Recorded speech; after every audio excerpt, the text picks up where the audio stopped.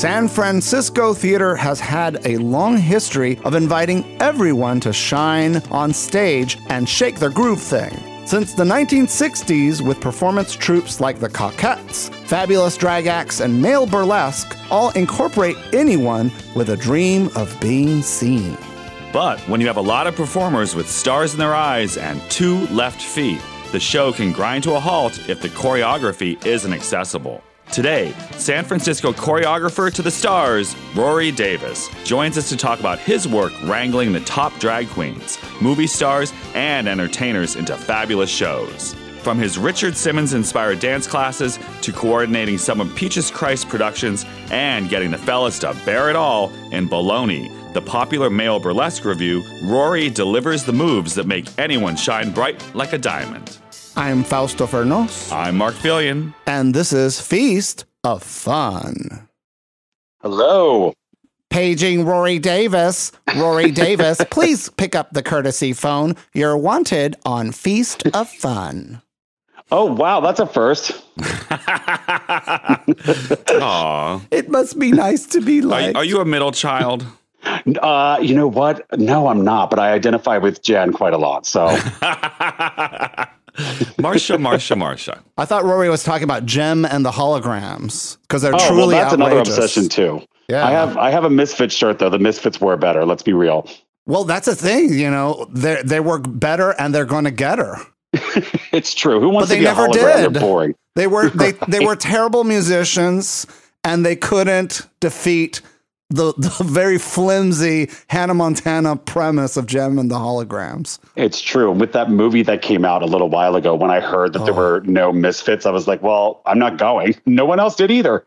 No, it was a bomb at the box office. And single-handedly, it was a mercy killing. It had a certain naive charm, but no muscle. Yes. Wow, we're covering all the hot topics today, guys. I love it. Rory, so for people who don't know, I'm Fausto. I'm Mark. And you're on Feast of Fun. And, you know, we first met you at Peaches Christ production of Showgirls that was 100% celebrity free. Well, local celebrities. Besides Peaches, but Yes. she doesn't count. So, No. you know. Counts for very little. Right.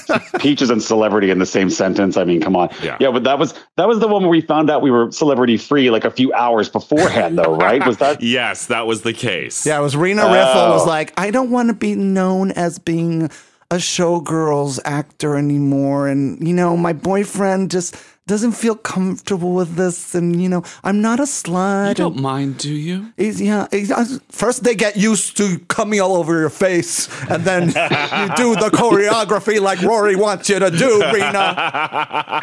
Yeah. Yes, that was very bizarre. Like, bless her heart, she's such a sweetheart, and I worked with her. I want to say the year. I mean, I think by that point, but by now, I think I've done 15 or something Peaches Christ Showgirls shows. And the year before, I got to work with her and like restage the original choreography and all that. And then the next year, like, I want to say it was like maybe 24 hours beforehand. Yes, she just decided she didn't want to do it anymore. But then she was still, it was so weird. She was there and in the lobby. Do you guys remember that? I remember. I was there. And she came up to Fausto. What did she say to you, Fausto? I don't remember what she said. It was like, I think Pages might be upset with me. And Fausto's just like, of course, you dropped out of the show at the last minute. Why wouldn't you think she'd be upset with you? Oh my God. Maybe Fausto overstepped his bounds, but I don't think so. No, but, you know, part of it is, and this is what I love about Peaches and your scene and you specifically, is that, you know, all these productions have a lot of people who don't understand the mechanics of theater, but they want to stand on stage and shine. And this goes way back to the origins of the countercultural movement, the Coquettes, the hippies in San Francisco. And you are sort of this anchor that gets all these people with a lot of goodwill and a lot of good intentions cohesive together enough to pull off a show.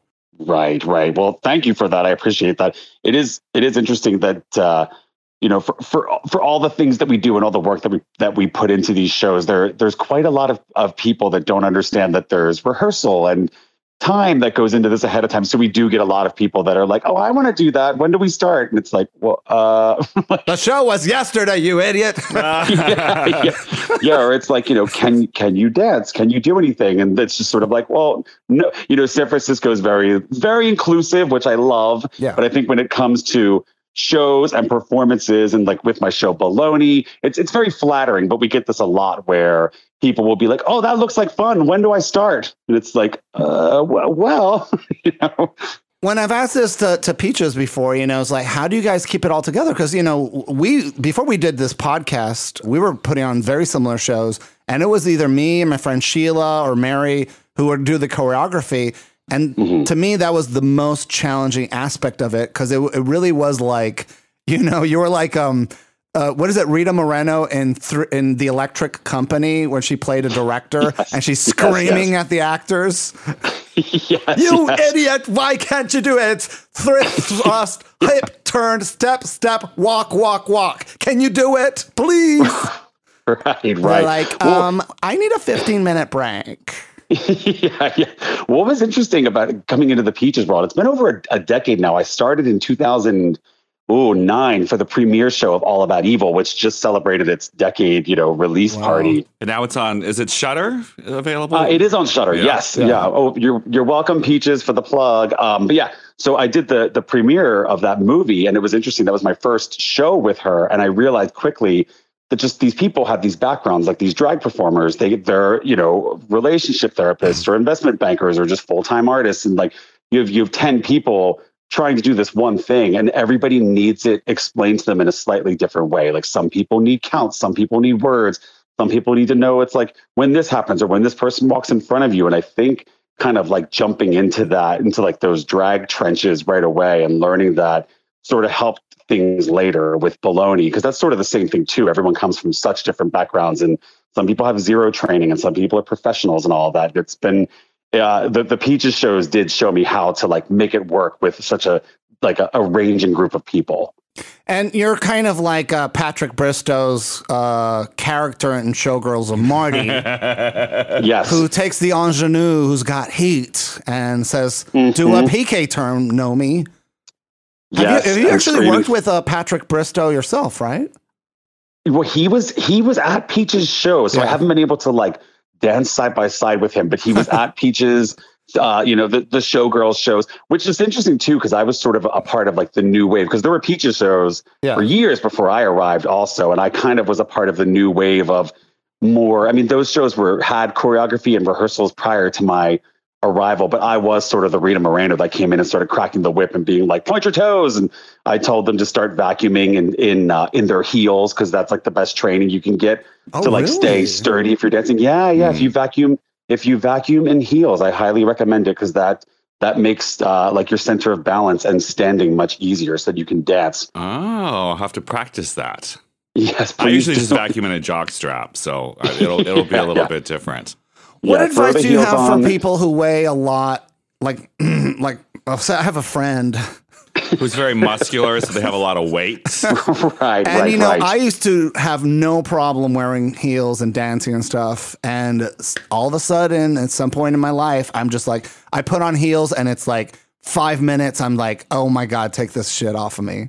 Oh, absolutely. I also want to point out that your friend became you in the span of a sentence there. Wow. Yeah. It's a close friend, a very close friend. Wow, yeah, it's a very, very close friend. Yeah, I mean, with the heel, it is sometimes it is your center of gravity, or like if your body goes through a big change. There's queens I know who have bulked up like that, and it is different for them. And it's just practice, And like I said, grab a vacuum, and then dancing will feel easy. Well, a lot of people don't know that tango shoes are really great, open-toed, because part of the pain is just squeezing your toes into that point, right? And so with tango shoes that are open, if you paint your toenails real pretty little color and shave your legs, then you're the prettiest girl in the scene, and no one knows that you're comfortable. Wow. Okay, I'm learning from you right now. This is awesome. But tango shoes, yes. Yeah. I myself have only done drag 3 times. Once was for All About Evil, when myself and my partner Michael played the evil twins. Happy anniversary, by the way. What? Oh, thank you. Yes, today, the unlucky 13 today. Yeah. Yes, can you believe it? And actually, our first date, I want to say the first time that we met, actually, it was for the Peaches Christ Heathers show. I talked my way into choreographing a big number to the song Teenage Suicide, Don't Do It, from that movie. And I was I was playing Christian Slater. So we were at the Old Bridge movie theater, which is now, I think, batting cages or something. But we were in the theater in rehearsals and had a trench coat on. And I had like an iPhone, one of those old iPhone boxes taped to my chest with red candles inside of it to look like dynamite. You know, this was like back in the day when you could do stuff like that. And Michael, my now partner, was cast as one of the jocks. I think he was either Kurt or Ram. So he walked on stage in his underwear and tighty whities, and I like shot him, and then he died, and then I like danced around his body, and then afterwards I was like, "You want to get dinner sometime?" So thank you, Peaches, for that also too. I owe everything to Peaches. Lovers together. Yes, absolutely, and I'm sure any chance she gets to point that out, she'll tell you as well. So your firstborn belongs to her. Pretty much, yeah. Isn't her name Rumpelstiltskin? The devil told you that. Yeah. Well, yeah, so you know, you do really an extraordinary job at working with people from a diversity of skill sets, but also, you know, you're good at managing egos, right? Because you're dealing with some people who fancy themselves to be big stars, and they just, you know, wrapped up their season of RuPaul's Drag Race. Right. And you're like, I mean, you worked with just about everybody. And I don't want you to be like, well, that, you know, Miss Laquita Waters, she was a bitch, you know? Yeah. She was early eliminated in season 2. By the way, people don't know that. I was like, Laquita Waters. Don't you know who that is? Oh my God, she is so, I live for her. Ooh, she is sickening. You go, girl. Yes, mama. Work. Ugh, her mind. Oh my God. Ugh, her body. Allow me to. Laquita, I'm such a big fan. God. Oh man. Well, allow me to drop a bomb right now. What? I watched almost the entirety of one season of Drag Race about 10 years ago, and that's it. You know, so, I don't blame you. Yeah. Because I feel like I live it every day, you know, like when I'm doing these shows. But no, I worked with and met Sharon, who was that was insane back in the day when that first happened. She was kind of like the big first like superstar from that show, I feel. And her reveal in that first, we did the Silence of the Lambs, and her reveal in that first number. It was Silence of the Trans. Yes, exactly. I didn't know if I was going to step into a bear trap, you know, but yes, but we did that show, and at her entrance, it was like, oh God, like you could hear, it was like Beatles, Ed Sullivan-esque, fan level, ear piercing. And it was in my mind, and I hadn't seen the show at that point. So it was sort of like, oh, wow. Okay. Now this has become a thing. Mm-hmm. And then the next year was Grey Gardens with Jinx. That was our big show. And I got to play David, the documentarian. And that was just awesome too. And same level of fervor and craziness. And at that point I knew, Jinx was talking about her friend, Ben de la Creme, and you know, and there were suspicions and rumors swirling that Ben was busy this past year. And then we toured with that show, and I went to Seattle and met Ben, and I was like, oh, Ben's going to win this thing. Oh my God, she's amazing. And then I watched that year, and then, you know, Bianca was slowly making her mark and all. And I watched that year.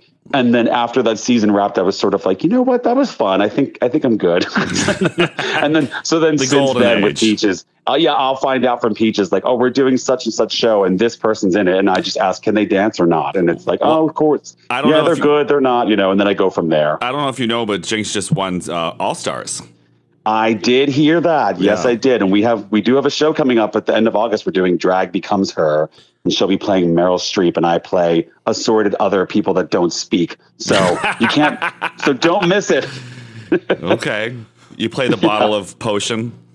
Not even. What do I do? Well, I don't know spoilers, but I do get to, one of the funnest parts of that show, we did get to do it a few years ago. Yeah. One of the funnest parts of that show is the big masquerade or the big ball that they host where all the dead people are there. So everybody that's involved with the show does get to pick a dead celebrity to play. And that's actually quite fun. And I sunk my teeth into that one. So be on the lookout for my dead celebrity selfies in about a month.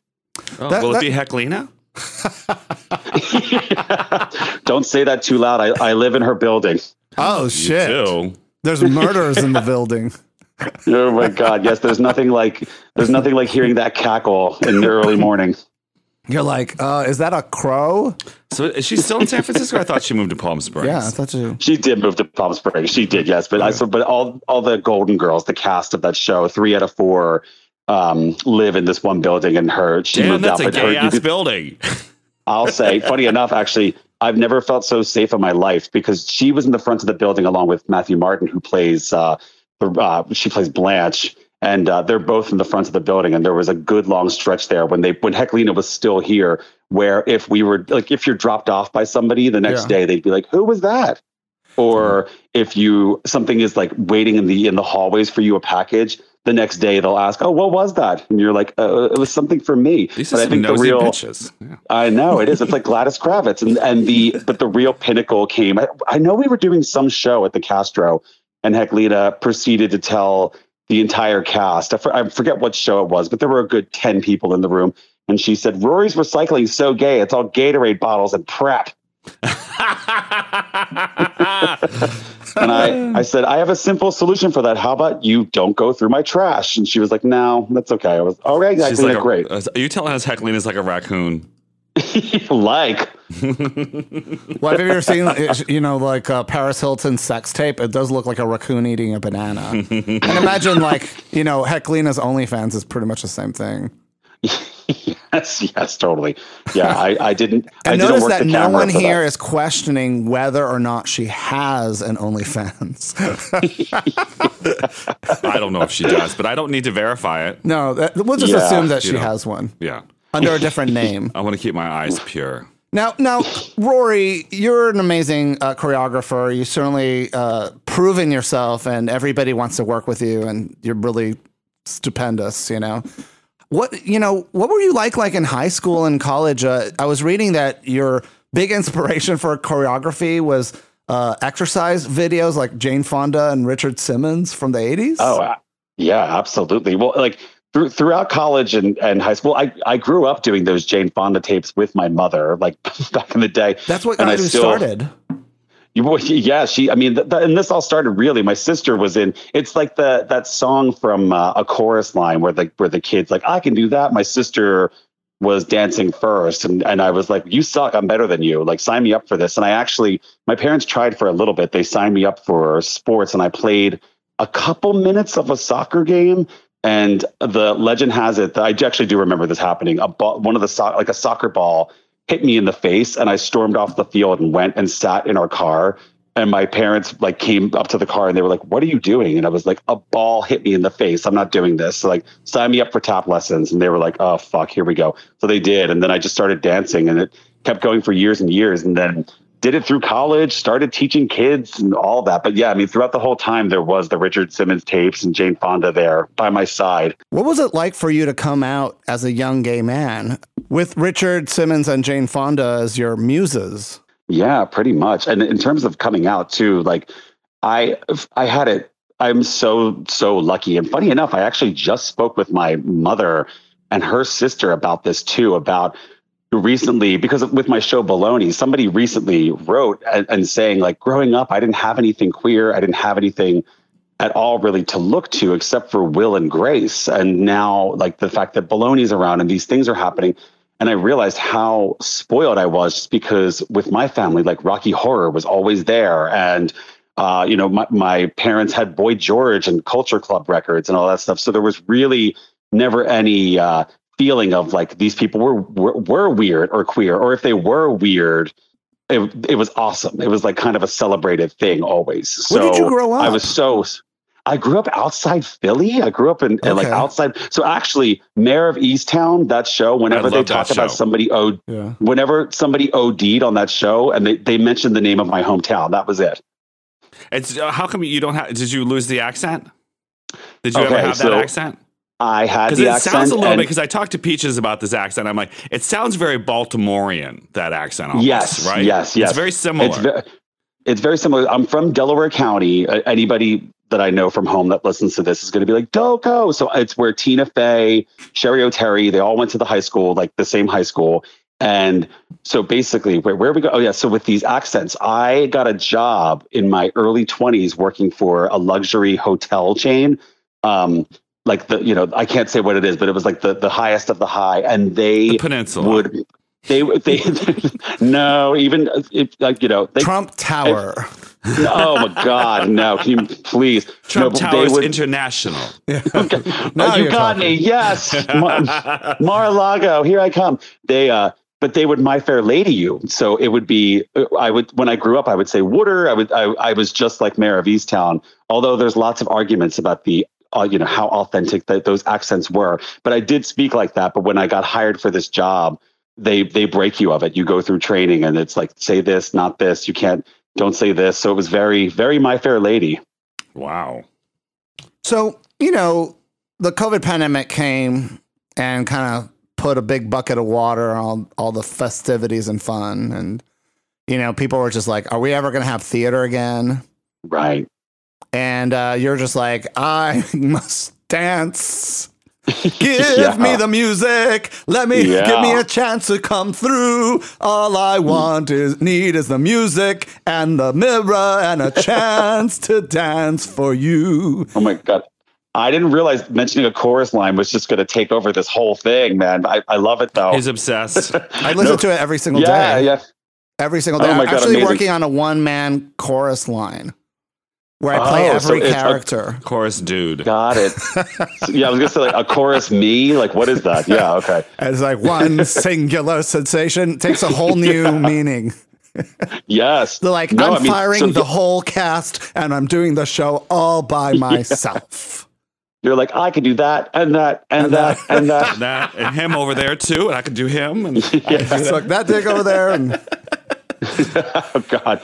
Yeah. So, I mean, flashback to March 2020, we're actually, we were rehearsing for Death Becomes Her, the show that's happening next month. Mm-hmm. And I remember so vividly, not to keep bringing up these these scary people, but Heklina, who was in the show, it was like March 10th or something. We're rehearsing, doing a number, and Heklina's not paying attention, and she's on her phone, and she held her phone up, and she was, I know we all remember this night. She was like, Tom Hanks has it. Tom Hanks has it. And I remember like that moment being like, oh, fuck, like if Tom Hanks has this thing, what are we doing? Mm-hmm. And I remember Heklina in that moment saying, like, Americans don't like to be told what to do. And this is going to drag on for an eternity until everybody has it, until everybody knows somebody that has it. And we were like, God, Heklina, like Debbie Downer. And then 5 days later, that show's canceled. I had a Bologna coming up that was canceled. I was teaching Roryography in person. That was canceled. And at that point, too, it was sort of like, oh, man, we can't do anything till April. This sucks. Like, what are we going to do? But in the meantime, while that was happening, my Roryography class, this Richard Simmons style, following the moment class, people were telling me for years, oh, it should go online. It should go online. And in a way, like the disaster of COVID shoved me to actually being like, what is this Zoom thing? Okay, let me figure this out. How do you play music on this? What do I do? And then I actually just finished teaching a class about 15 minutes before I started this interview with you guys. So good thing you can't smell me right now, but it's still going. So because you do these Zoom things, but you're also like on Airbnb too. I think I read somewhere, right? Yes, Airbnb. And Airbnb. I've done parties with some celebrities and stuff. So it's been pretty cool. It's been pretty wild. And I want to say within 2020 and then into 2021, I threw probably like maybe 300 or something birthday parties. It was insane. I felt like a pop star where I had to write down people's names on Post-its and be like, happy birthday, Cheryl. Like I didn't even know what was going on anymore. Wait, so people hired you to be an aerobics instructor for somebody's birthday? Yeah. But with birthday parties, what I would do is like make games and stuff. Okay. So it wouldn't all just be like, let's dance. It would be like, let's say if it's your birthday, I have a number 2 Holding Out for a Hero by Bonnie Tyler. But like, and it would incorporate drag lessons with it too. So it would sort of be like, okay, before we do this next number, everyone needs a superhero cape. You need a cape or something that ties around your neck that's hands-free. I'm giving you 30 seconds, go. And then people like run around the house and make outfits out of stuff they had on. So it was making fun and like scavenger hunt style things out of mixed in with dancing things. That sounds wonderful. And I guess Blackie, John Stamos from Full House oh my God. is a fan of yours and you've done yes, stuff with him. Yes, he is. Oh man. Yeah, that was pretty wild. And I mean, I have to say too, I was holding my tongue because that was in the height of the Aunt Becky scandal and I couldn't say anything. Come on, Aunt Becky. I know, that was when it was front page news. I want to say 3 or 4 days before that, and I was like, oh, like behave yourself, Rory. And I did. What did you want to say? I mean, I just wanted to be like, have you talked to Aunt Becky lately or whatever? And then other people too were saying I should play Jesse and the Rippers songs. Like people were just putting bad ideas in my head left and right. But I behave myself.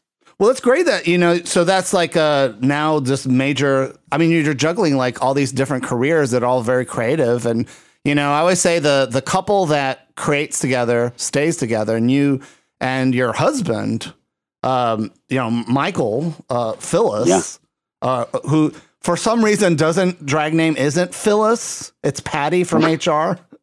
Yes. He is Patty. He is Patty from HR. He had an incredibly short, incredibly ill-fated foray into the tech world that lasted about 4 months or something. And he ran screaming from it. And this drag character was born. And it's a way for him to skewer all of like the tech culture and all those things, but through this like clown character. And it's quite brilliant. It's very squirmy.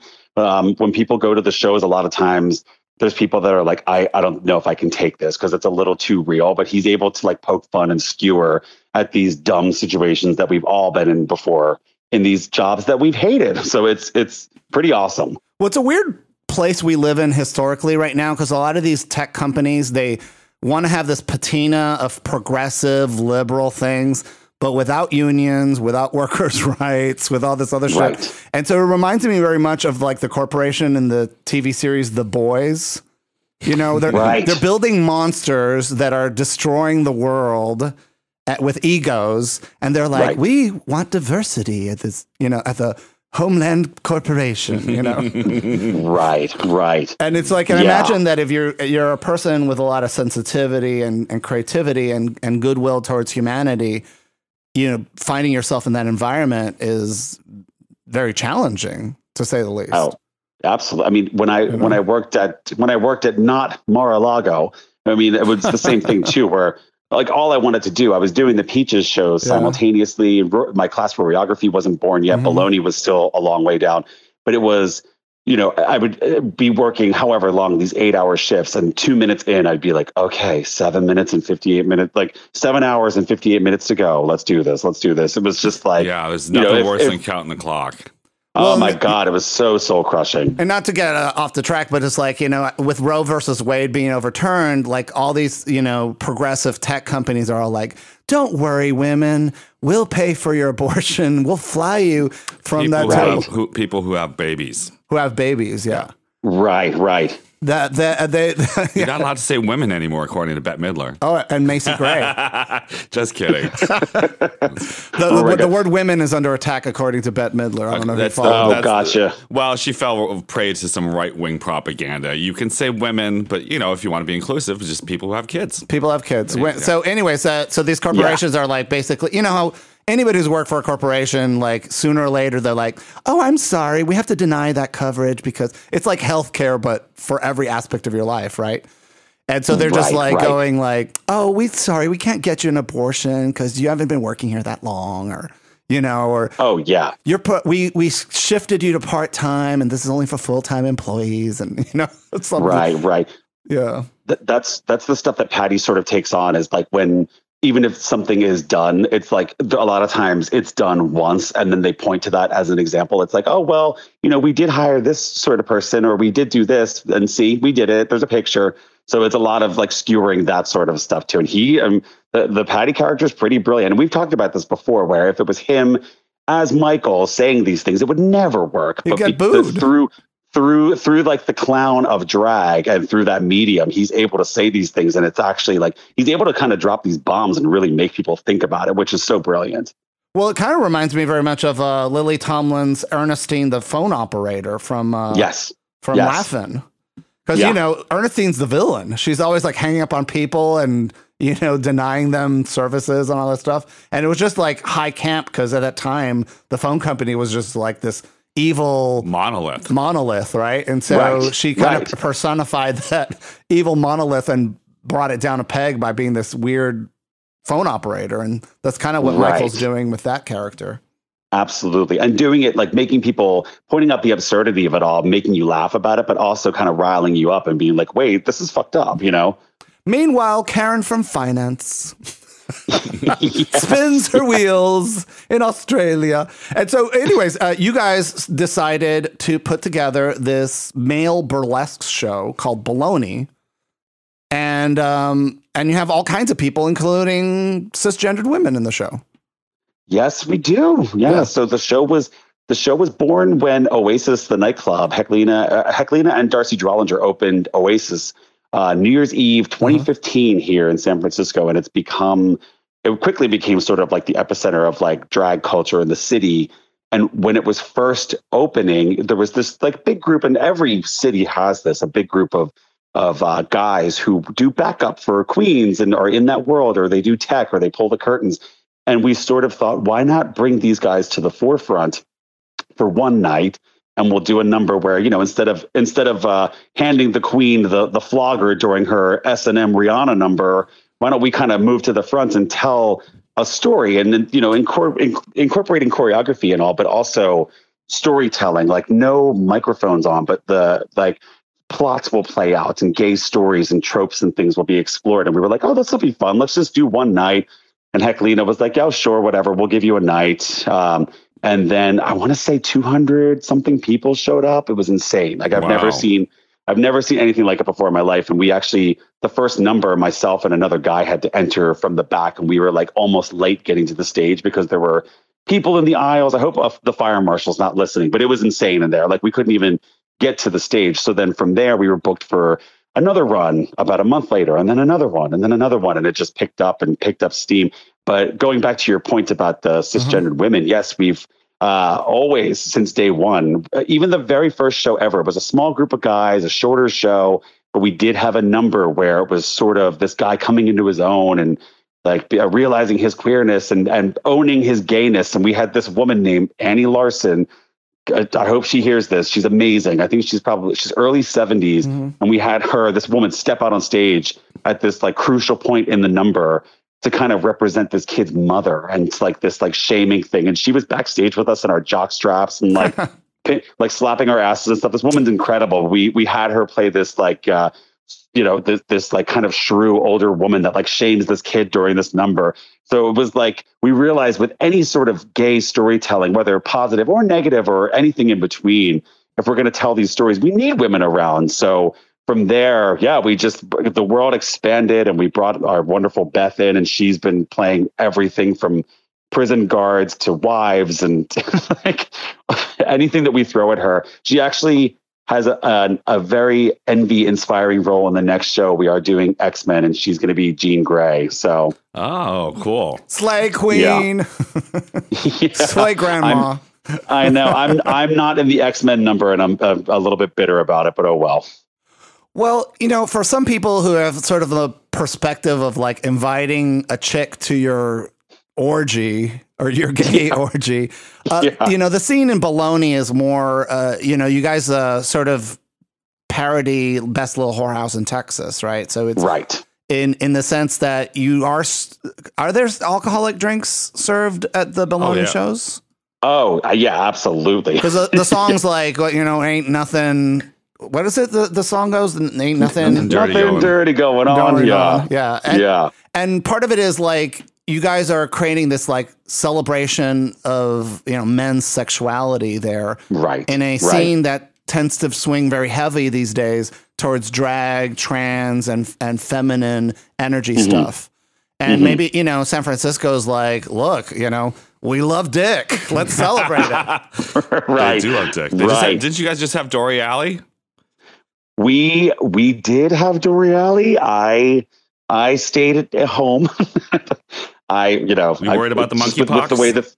I did get my first shot, but it hasn't been 2 weeks. And I with what I do, I work with a lot of moms, and I actually do teach choreography in an assisted living home where the average age is about like 80 to something. We're not hugging and stuff, but I was just like, I'll go next year. So I do. It just sucks so bad because it just feels like anything fun now comes with this like giant decision and this responsibility. And, it is. And it's like, oh my God, I just miss fun. There's even guys I know who were working the doors for these parties happening. And they're like telling me, I'm not going to go inside. I won't go inside. And it was like, okay, I get it. But it's just a shame. It's just a shame that like, I'm ready for things to just be fun again. It's terrible. Well, now that I think about it, it's like Tom Hanks sort of raised AIDS awareness in the movie Philadelphia. He did it with COVID.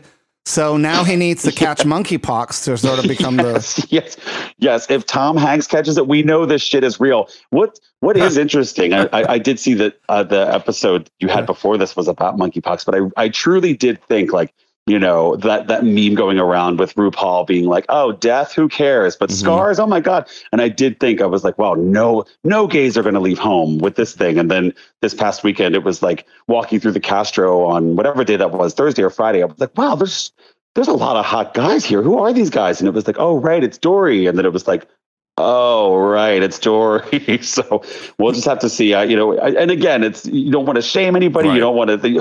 Who knows who had their shots? Yeah. All this stuff. And I hope by next year it will be just like come one, come all. Let's go. Let's fuck in the streets again. But just this year it was like I'm gonna sit this one out and be bitter and watch Felicity reruns and eat Cheez-Its.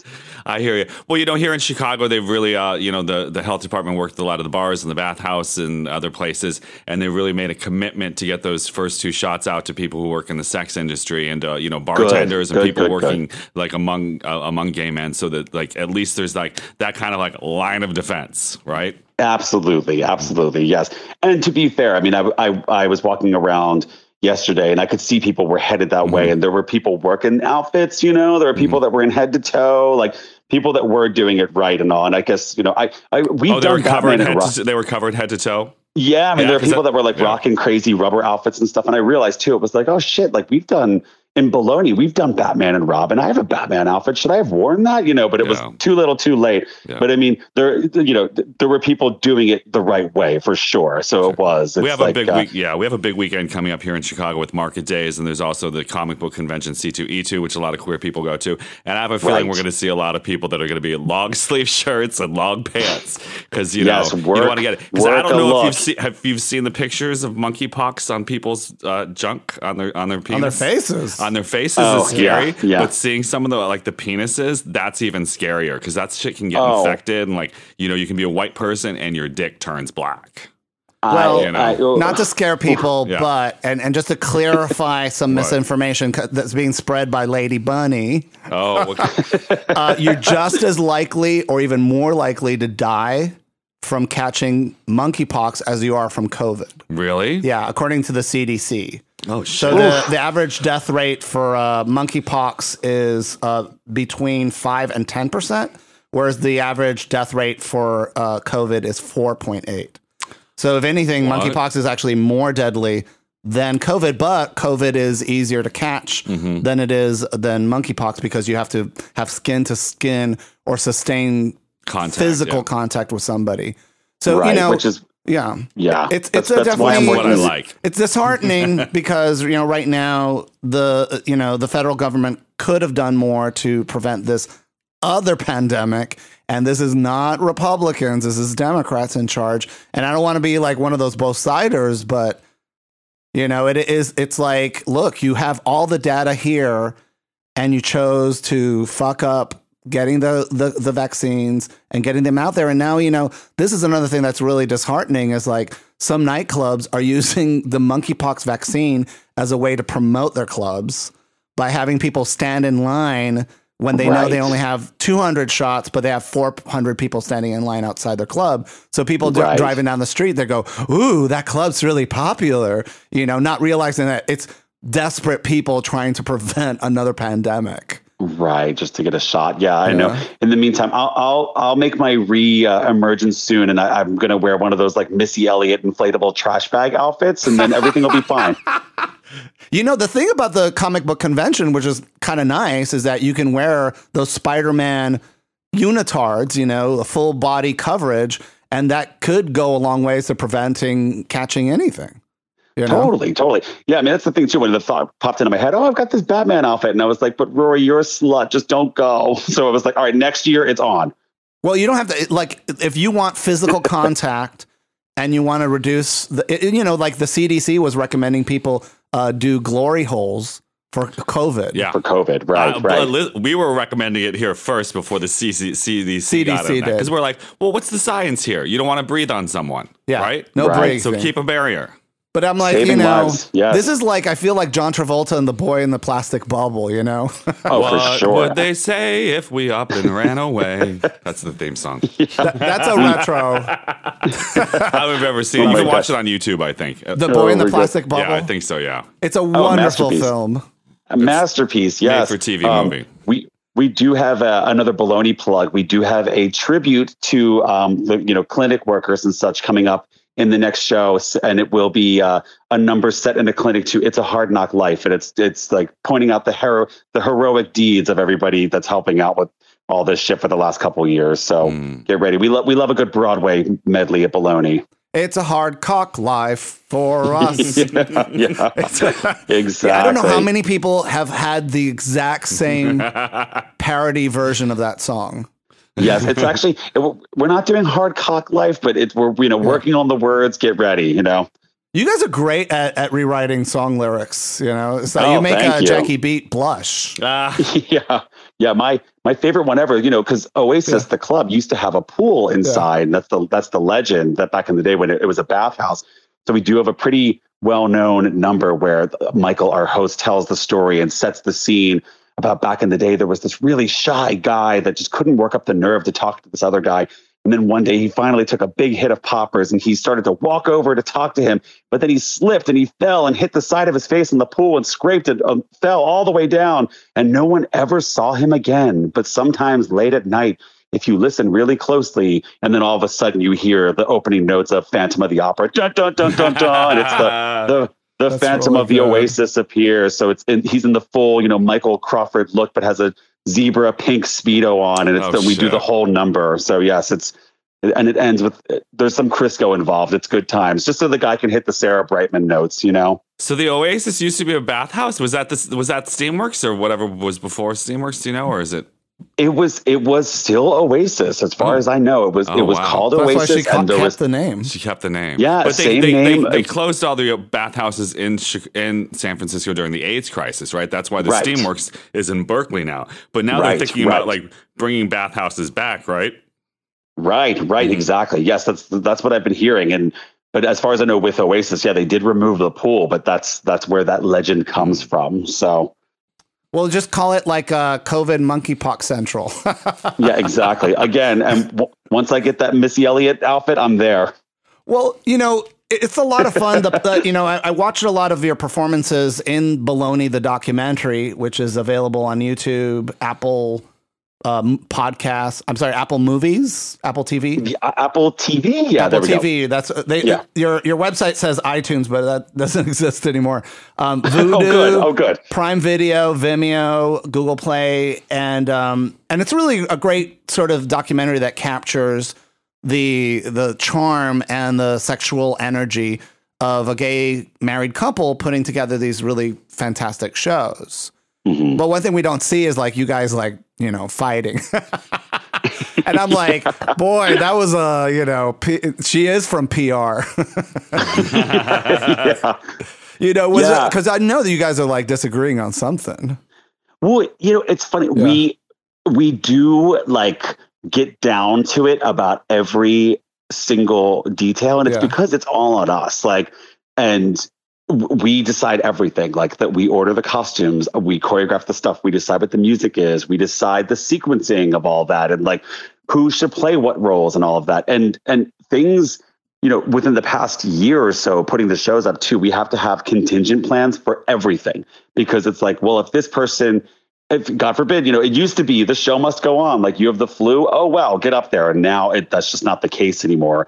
So that's added more factors and more stress onto things as well. We've had our moments about stuff, but especially in front of the boys, and then especially with cameras on too. Yeah. Like Patty from HR, I guess she did come out, because if anything ever came up, would be like, oh, okay. And then like later at home would be like, what are you talking about? But so we do, we have discussions about everything, but we're fairly undramatic, unfortunately. I'm sorry to say. Well, one piece of drama is that, Peaches Crisis for years been trying to get a documentary about her shows. And you're like, Peaches, would you like a DVD of baloney? yeah, totally. We were followed by a crew when we did Grey Gardens the first time. So there's footage out there of like little Twinkie Rory working with Jinx and stuff. Oh, this was 2013. And it even got to the point where we did talking head interviews and all of this. And, we were followed and then the day of the show they were there, and then it just never came to be. And I don't quite know what happened with it or who. I asked Peaches about it, and I think she said something along the lines is like, we all got along too well together that they wanted some kind of drama and fighting, but we're all professionals and they just can't handle it. They should have been filming it when Sharon Needles was there. That would have been what do you mean you can't do drugs during the show? Oh my God. Yeah, I think that the one drama during that whole Jinx thing was that somebody was going to miss the dress rehearsal, and it was like, wait, what? Oh fuck. We're like, oh no, like what is this? And then that day it was like, oh, never mind, I switched things, I'm here. And you could tell that the crew was like, oh God, like that was all they had. So yeah, I mean, I guess us getting along and just having a good process wasn't interesting enough, and then we were ditched. Well, part of the interesting thing about baloney, right, is that it is a celebration of male sexuality, and I can imagine that there are some people who are like, why are we having to drag every gender expression into my my fantasy? And I understand the value of that as somebody who creates content. Can you explain it to the listeners who don't get it, why it's important to have trans women, cisgendered women, non-binary people in a show that is designed to celebrate male sexuality, the male body?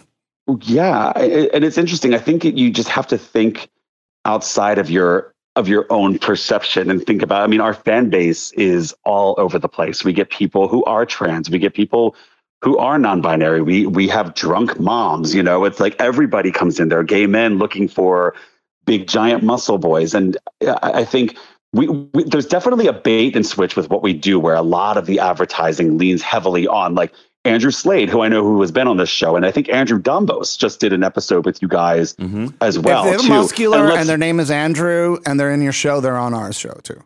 Oh, there we go. Absolutely. Yes. I hope they behave themselves. Yeah. So, and let's be real. Like if we're hanging up posters in the Castro, those boys sell tickets. Like absolutely.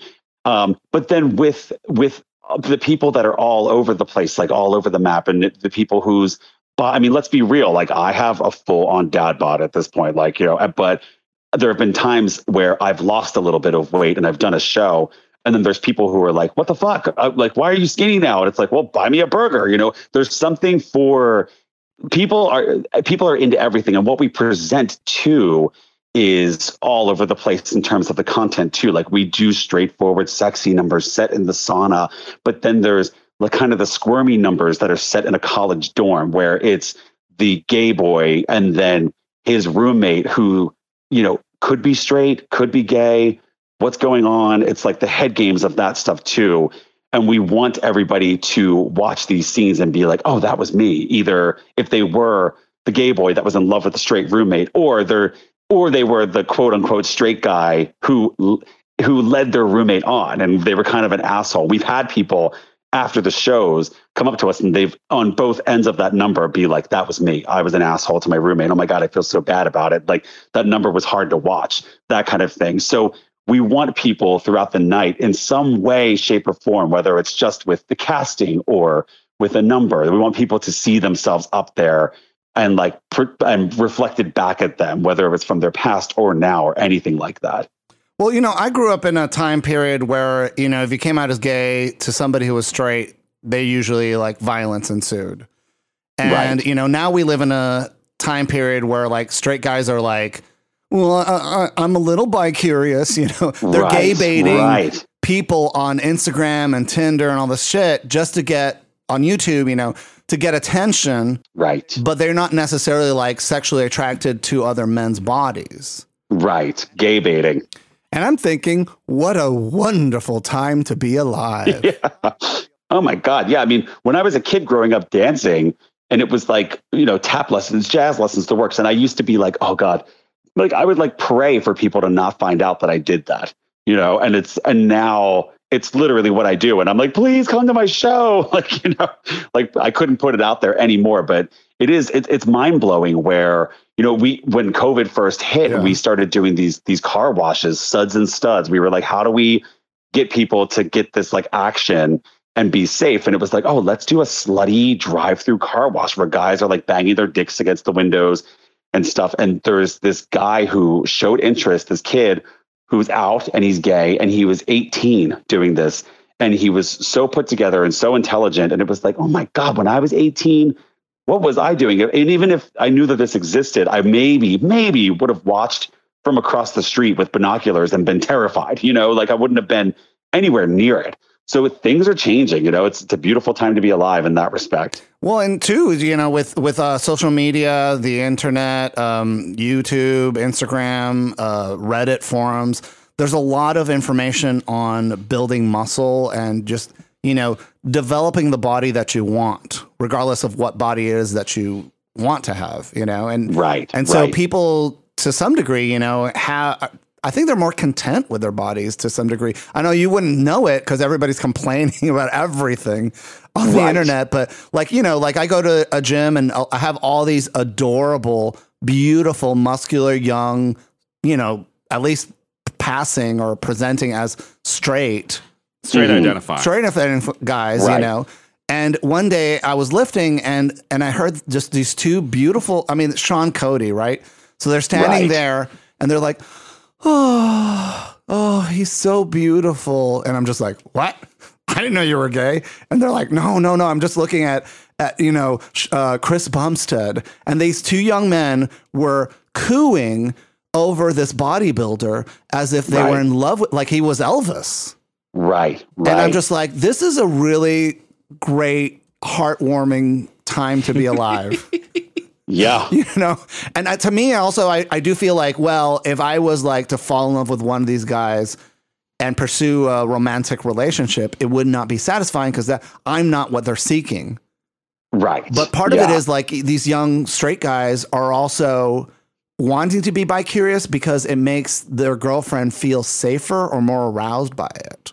Exactly. And now I'm at my age of 50.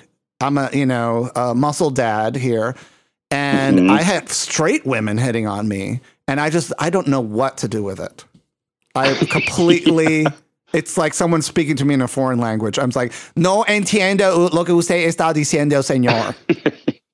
Señora. Yes. At my very, fancy luxury hotel chain that I worked for, I was a bartender, and like maybe, like twice a year, there'd be like these super rich women where they would hit on me, and I'd be like, "Wait, what's happening? Oh, okay. Like, what do I do?" You're giving me the key to your room. What do you want me to do? Your hair? You want me to wash your feet? Do your nails? I think the one time it was Oscars Sunday, and this woman was like, "Oh, like, do you want to watch the Oscars? I have a room," and I was like, "No, I really just want to watch the Oscars. Like, I can't go to your room." Well, yeah, because you're an employee, right? You can't go there anyway, exactly. Right? Yeah. I was like, oh no, honey, I'll watch the highlights on the internet tomorrow. But yeah, it was like same thing. I was like, what's happening? No, but that's great though. What you were talking about with the young bodybuilder guys too. I mean, it's the like lines seem to be blurring a little bit, and it's a good thing to see. Well, and that's why we had to do this like second podcast, because like the Feast of Fun audience was like, oh brother, when it comes to like physical fitness and bodybuilding and stuff. Right. And so, but there was also like a significant number of crowd who was like, we want to hear these interviews and we want to hear these stories. So we dovetailed it into a separate show where the Andrews of San Francisco could sort of tell their stories and shine, and certainly Shaka Korn is somebody who is, a formidable talent in any gender presentation. And so she was the winner of Miss Tranny Shack and certainly is one of your major stars in Bologna now. Oh, for sure. And I mean, such a sweetheart, but also irreplaceable too, because we have this gorgeous Broadway level LED screen behind us now. And he makes these videos that are jaw dropping that we're able to play with now too. Like he made a Mario Kart one. We did a number where it was like two two guys playing Mario Kart. And then, of course, like it just escalates and escalates. And then eventually like Princess Peach and Toad jump out behind them and it turns into a love ballet. I think it was all set to Mandy Moore, I Want to Be With You, but it was actually Andrew singing it live too. So he's like a quadruple threat. So it's like a nut to butt cracker. Yeah, exactly. Yes. Well, Rory, like, I mean, your future's so bright, you got to wear shades. You're doing all these amazing things. What's next on the horizon for you? Oh, well, yeah. I mean, Bologna's still chugging ahead. There's one for Folsom coming up at the end of September. We also always close out the year. We have a New Year's Eve show at the end of December. And there's actually something probably once in a lifetime coming up too. We got the keys to a local space that used to be a Catholic church. It's called St. Joe's Art Society. Your jaw will drop when you see this building. It's a renovated old Catholic church. And we are throwing a party in October called Thighs Wide Shut. And it's an immersive, it's an immersive theater party based and inspired by the movie. So it's Kubrickian and everyone has to wear completely anonymous masks. And it's sort of, we're calling it like, it's not Sleep No More, the Broadway show. It's Sleep a Little Less. So it's sort of like when you go in, there will be people amongst you who are performers and stuff who are moving things along. And then basically as you go in a very baloney, heightened gay sexual way, like the shit is going to kind of hit the fan. We actually have a shoot in this Catholic church, in this old Catholic church, 2 nights from now. So there's going to be like bare asses, jock straps, priests getting flogged and stuff in this church. So Stay tuned for that. I'm looking at pictures of it right now online. It looks fabulous. Oh, yes. We'll be making use of that bridge and all that. I mean, it's going to be, and there's actually like old functioning confessionals. So people that come to this thing will be able to like say their confessions and then like the confessions holes? Sort of. Yeah, I mean, if you can punch a hole in it, I won't tell anybody it was you. So it's basically a Catholic church only with consent. Yeah, exactly. A Catholic church with limp wrists and a really big budget. Oh, wow. I can't wait to hear about that. I wish part of it is like, I sometimes like feel like I should have lived 3 different lives, and you guys have such an exciting, enticing scene in San Francisco. For listeners out there who want to get into Bologna, how do they send you their audition videos and not be confused for like dick pics or sliding into your DMs or anything like that? I mean, let's be real. Yeah. A dick pic can also get you the golden ticket onto Bologna. But yes, if people reach out to like Rory K. Davis on Instagram, that's a good way to say hello. And then the best way really is through my class. I teach choreography outdoors now in Dolores Park on Mondays and Fridays. And actually just this past week, this super cute kid came to the class and he was an amazing dancer and just seemed like a great energy. So I sort of have my eyes on him. He might be a Bologna superstar within the next year or so. So it's good to just say hello, come to the class, say hi, show me your stuff. And then with Bologna, we always say too, that the energy you bring, your sense of humor is just as important, if not more so than how you look, like there's obviously guys on our show that aren't Chippendales. Let's be real. I'm not a Chippendale, but that camaraderie that we have backstage, it really is this sort of brotherhood that we have. It's so special. So well, there's a photo of you on your Instagram with Andrew Dombos, and you're a mountain of a man. I mean, because Andrew's pretty big. Yeah, I'm a big boy. I'm like 6'3", and like I sort of 6 footer.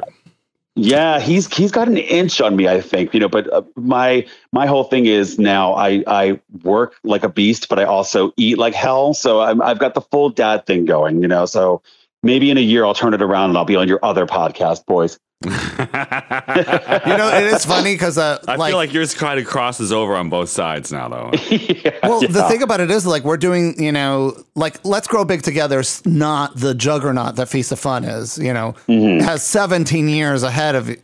Right. But people are just super, super passionate about, and it taps into their sexual drive.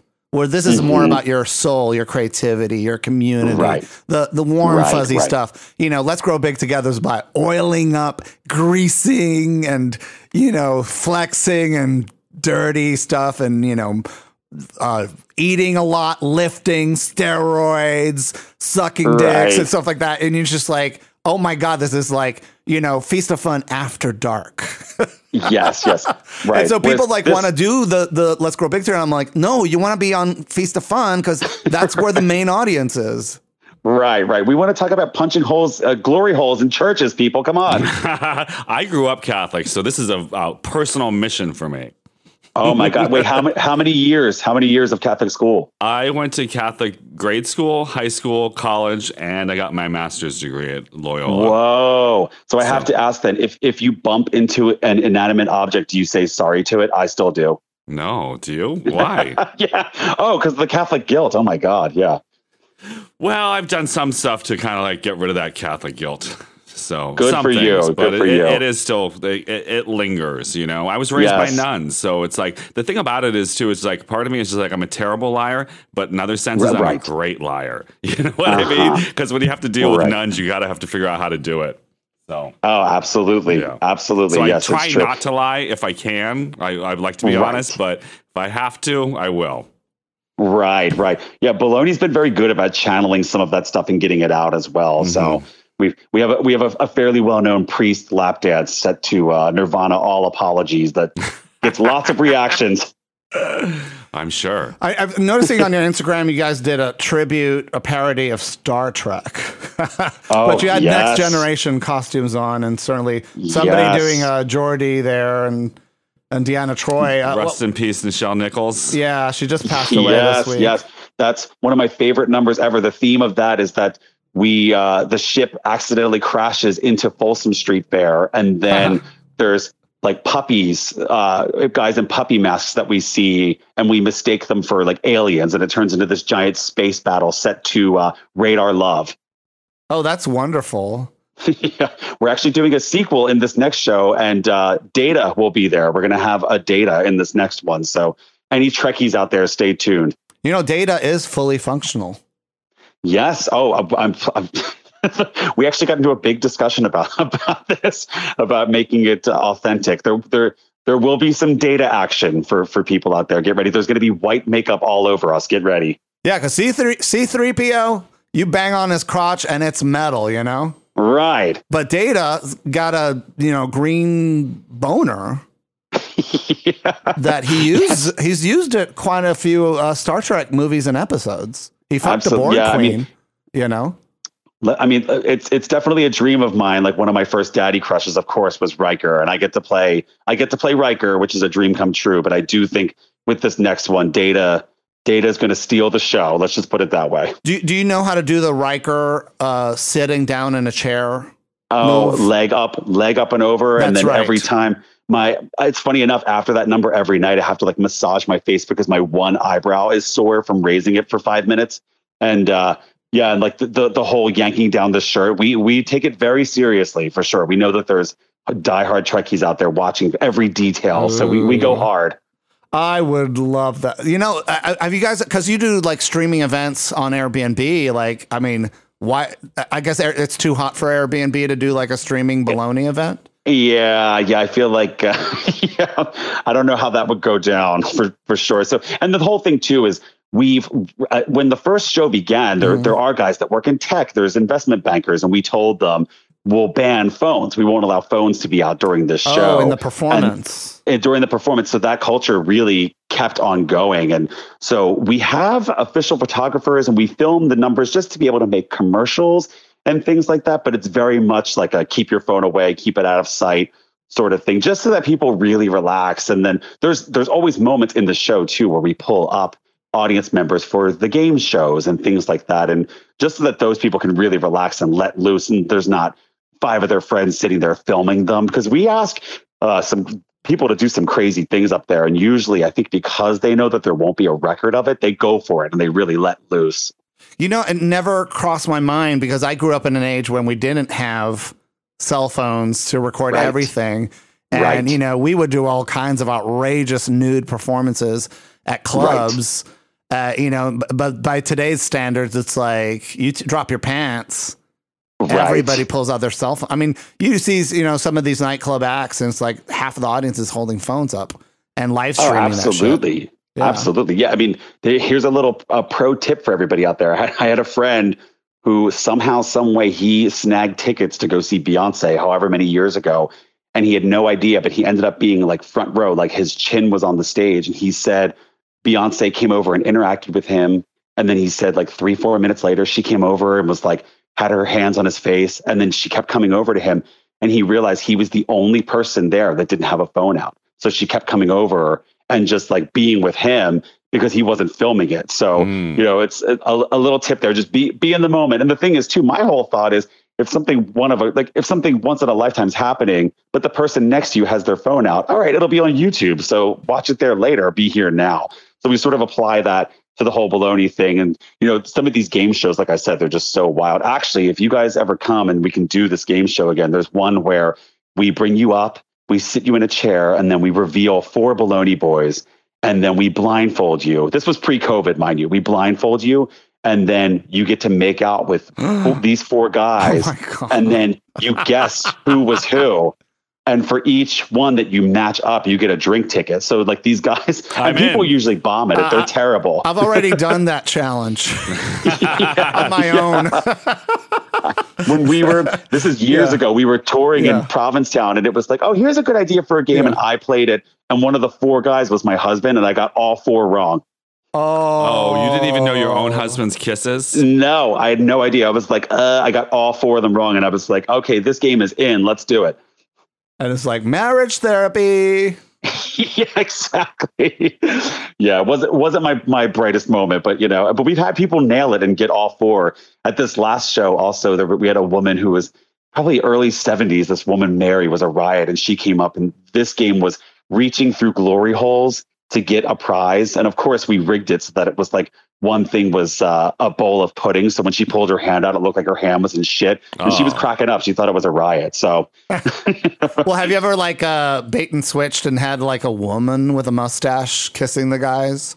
Oh, you know what? We only played that kissing game once before the world started ending. But, you know, once things go back, we probably, you know what? I think that one time that we did play it, we had like a Gunge demo right beforehand, and I dumped green slime all over somebody. And we had that person come out, but it was the slime was delicious, but we had that person come out and kiss this poor person. So they ended up having like green slime on their face, you know, but it was actually, I want to say it was like cake batter and green food coloring. It was delicious. Oh my God. Your show sounds so wild. It's like monkeypox, COVID, who cares? No. Well, funny enough, with this next one, we were like, we have to comment and move forward with that. So it was like, do those, you know, those giant body condoms from The Naked Gun, the movie where we were like, do those exist? Because if they do, like, depending on what things look like at the end of September, it was like, should we try to hunt those down and have the Go-Go Boys and those? Because there's very little contact with us, actually. There's very, you know, there's Go-Go Boys in the game shows, but we were like, we have to like run with this somehow and like, and play off of it. So we're working on something. Yeah, I'm Googling it as you're right now, and I'm sure the listeners are. You could get like a latex cat suit for $169 on eBay.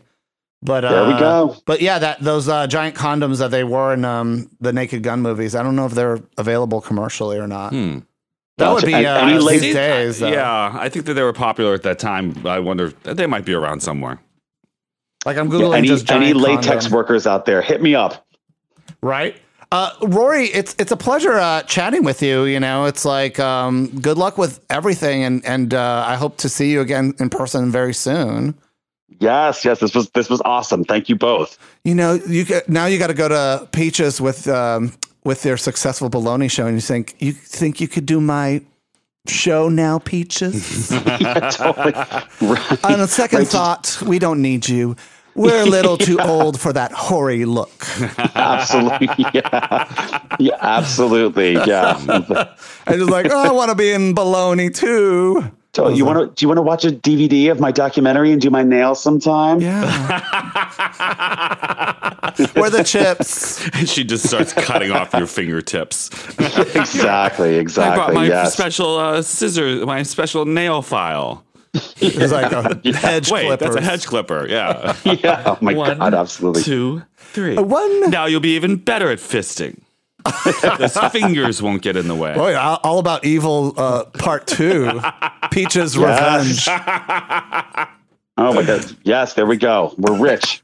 Yeah, that's what the thing I was like, like I loved all About Evil. It was a great film, but I was like, I wanted to see like Martini and Heklina and like those characters sort of have their get murdered. Well, their full motion picture moment, like the way we see Lady Bunny and Wigstock, for example, right? We get to know them, and generations from now in the future will wonder like, who are these people like? And that's part of the magic of filmmaking. It's great that you guys were able to make that documentary, and 100 years from now we can be like, these are what these faggots were doing in San Francisco. Exactly. Were they crazy? And they're like, yeah, exactly. What is that exactly? It's like, Google it on Wikipedia. Absolutely. Yes. Be like, why are these gay guys covered in green slime making out with somebody? Oh, okay, great. Those times were so confusing. And why did they name it monkeypox? Sounds like a Mario Brothers kind of character. Oh my God. Yes. Some kids in Africa got it from a monkey at a zoo. No, they should have called it Lady Bunny Pox. Well, she didn't have it, did she? I think Lady Bunny said she's gone celibate. Well, that's from choice or necessity? I think COVID put the fear of God in her.